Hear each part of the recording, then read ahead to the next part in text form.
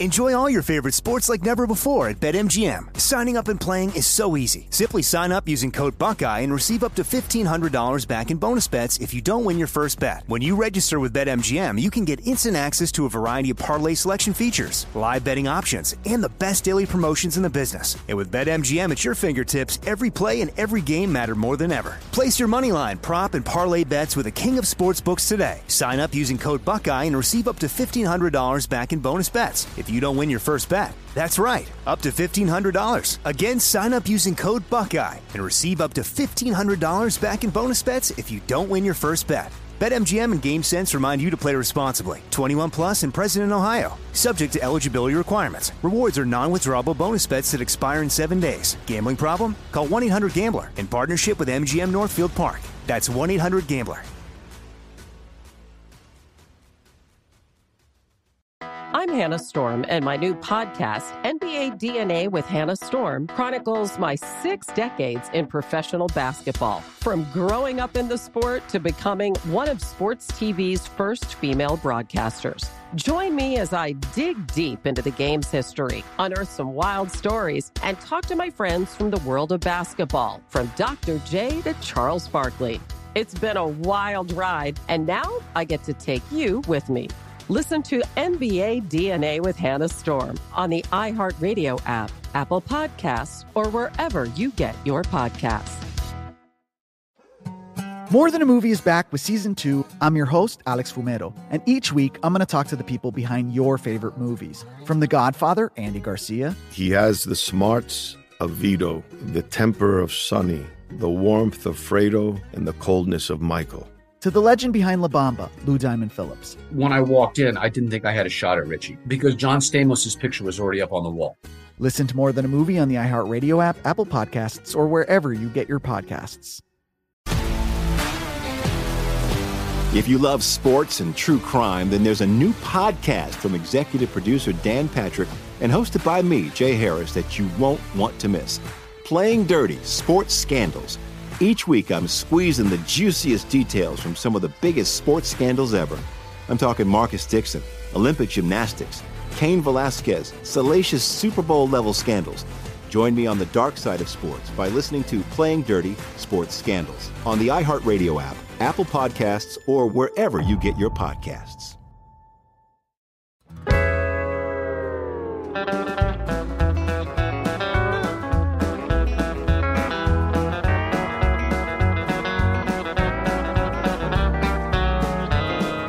This is Our American Stories, and our next story comes from a man who's simply known as the History Guy.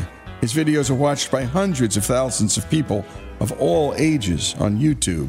The History Guy is also heard right here on Our American Stories. Here's the History Guy with the story of the Screwdriver Wars.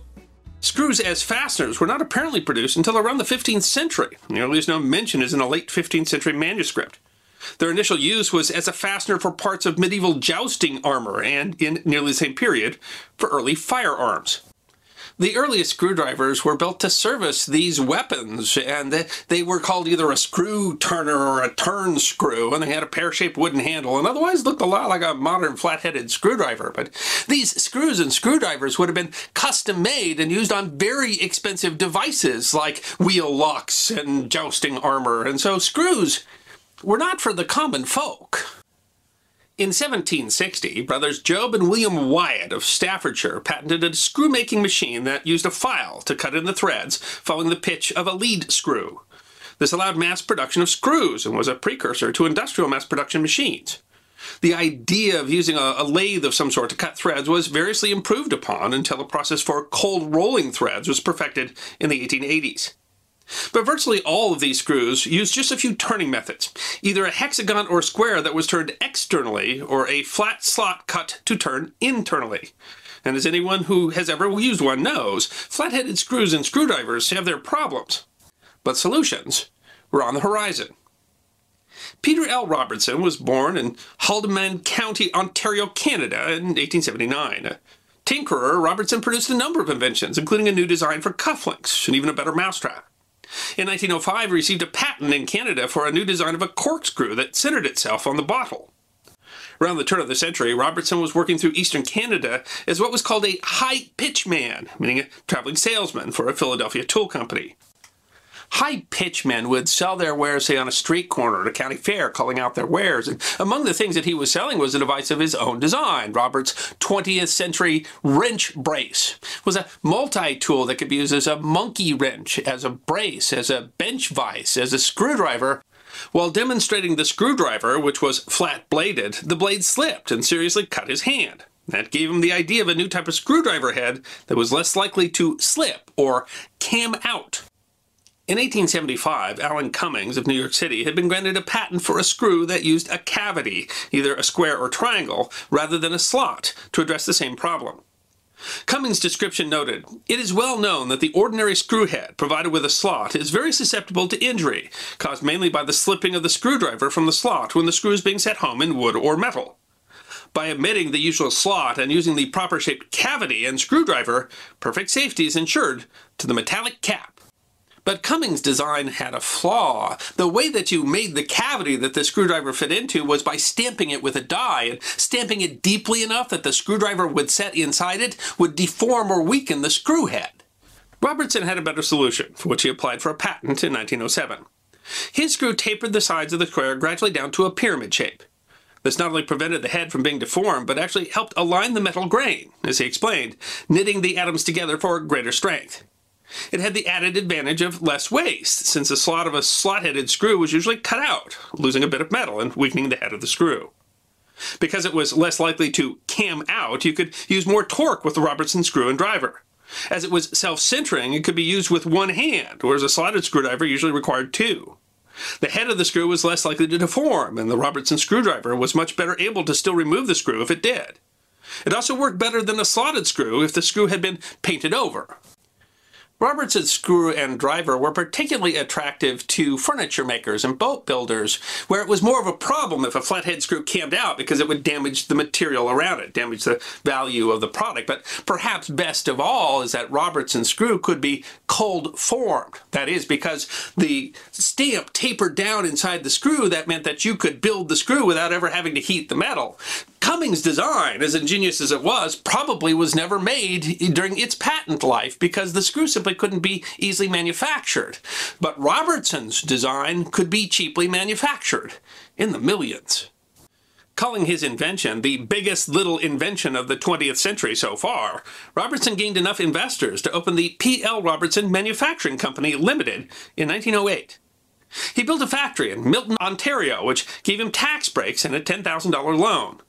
The patent was approved February 1909, and by then the company was already filling orders. Robertson was just 30 years old. While the Robertson Company described the initial years as hard, with local competitors even challenging their patent, the Robertson screw slowly gained adherents among boat builders and furniture makers. In 1913, Fisher Auto Body opened a factory in Walkerville, Ontario, making wooden parts for the Ford Model T. The Robertson screw offered a great advantage for manufacturing, and Fisher became one of Robertson's largest customers, using some 700 screws per body. Robertson later designed a screw for metal to use on the all-metal body of the Ford Model A. Having been awarded international patents, Robertson saw the opportunity to expand abroad, and so he went to Gillingham, England, and established a company called the Recess Screw Company. He marketed to British industry using the slogan, "The screw that grips the driver." But his real plan was to manufacture screws in England but sell them in Germany and Russia, and the First World War and the Russian Revolution foiled his plan. Recess screws turned to war production during the Great War and produced things like firing needles and hand grenade pins, but after the war, recess screws failed. There seems to have been several factors involved, including a glut of supply following the war and the actions of some unscrupulous investors, but Robertson resigned as a director of the company. But the company in Canada was still doing well, and Robertson looked to expand into the United States. Then Henry Ford came to the table. An analysis had shown that the use of Robertson screws in the Ford plants in Canada had saved $2.60 a car, a significant savings for a car that retailed for only $390 and which was being produced in the millions. Ford wanted to use Robertson screws in all his U.S. plants. But Ford wanted to stay in production and an exclusive contract, and Robertson stubbornly refused to give up that control. When the deal fell through, Robertson not only did not get the contract for the American Ford plants, but lost the contracts in Canada, almost a third of his business. After 3 failed tries, Robertson decided to never try to license his screws outside of Canada again. But his marketing skills made his screws and drivers the screwdrivers of choice in Canada, even though just across the border of the United States, they're hardly known at all. But Ford was still using flat screws, which are even more troublesome on automated assembly lines, where if a screw cammed out, it cost time and slowed manufacturing. The solution started with a patent application in 1932 by John P. Thompson, an auto mechanic living in Portland, Oregon. Thompson's solution was similar to Robertson's. By tapering the screw head, a star die could be used without distorting the metal. And again, stamping the tapered design made the metal actually stronger. In 1933, when the patent was granted, Thompson assigned it to Henry Frank Phillips. Like Robertson, Henry Phillips had been a traveling salesman. By the time the patent was assigned to him, he was the managing director of a mining concern, the Oregon Copper Company. It's not really clear why Thompson assigned the patent to Phillips, but Phillips refined the design and was granted more patents. Unlike Robertson, Phillips did not intend to manufacture screws, but hoped to license the patents to manufacture and collect royalties. Not surprisingly, with new invention, Phillips got a lot of rejections from companies who told him the idea lacked promise for commercial success. But eventually Phillips convinced Eugene E. Clark of the American Screw Company of Providence, Rhode Island, to manufacture the design. By 1934, the screw was available for consumers. In 1936, General Motors was invited to test the design. The Phillips head screw first went into use at GM, making the 1936 Cadillac. Customers raved about the amount of work time saved. Within just a few years, virtually all U.S. automakers, including Ford, were using Phillips head screws. The airplane manufacturing and railroad industry likewise switched. By 1939, 20 companies had licenses to produce Phillips head screws. By 1940, 85% of U.S. screw manufacturers had a license for the design, and the company grossed more than $1.3 million adjusted dollars. While the Second World War limited foreign licenses, it established the Phillips head screw as an industry standard among wartime manufacturers. The hundreds of thousands of planes and motor vehicles built by the U.S. during the war were largely screwed together using Phillips head screws. While Robertson had Canada, Phillips screws are, by industry estimates, by far the most popular type of screw everywhere else in the world. The Robertson and Phillips screws were the culmination of the development of screw technology over a couple of hundred years, and they were two types that rose to the top in an era where there was a lot of innovation in the field. It's really ironic that the events of the First World War were part of the reason that the Robertson screw was never developed internationally, whereas events of the Second World War were the reason that the Phillips-headed screw was. And the relative fates between the two say that invention isn't about just the inspiration and, pun intended, drive of the inventor, but of a complex interaction with historical forces and powerful personalities. Things that can impact every tool in the toolbox. And you've been listening to The History Guy. If you want more stories of forgotten history, please subscribe to his YouTube channel, The History Guy, History Deserves to be Remembered. The story of the Screwdriver War, here on Our American Stories.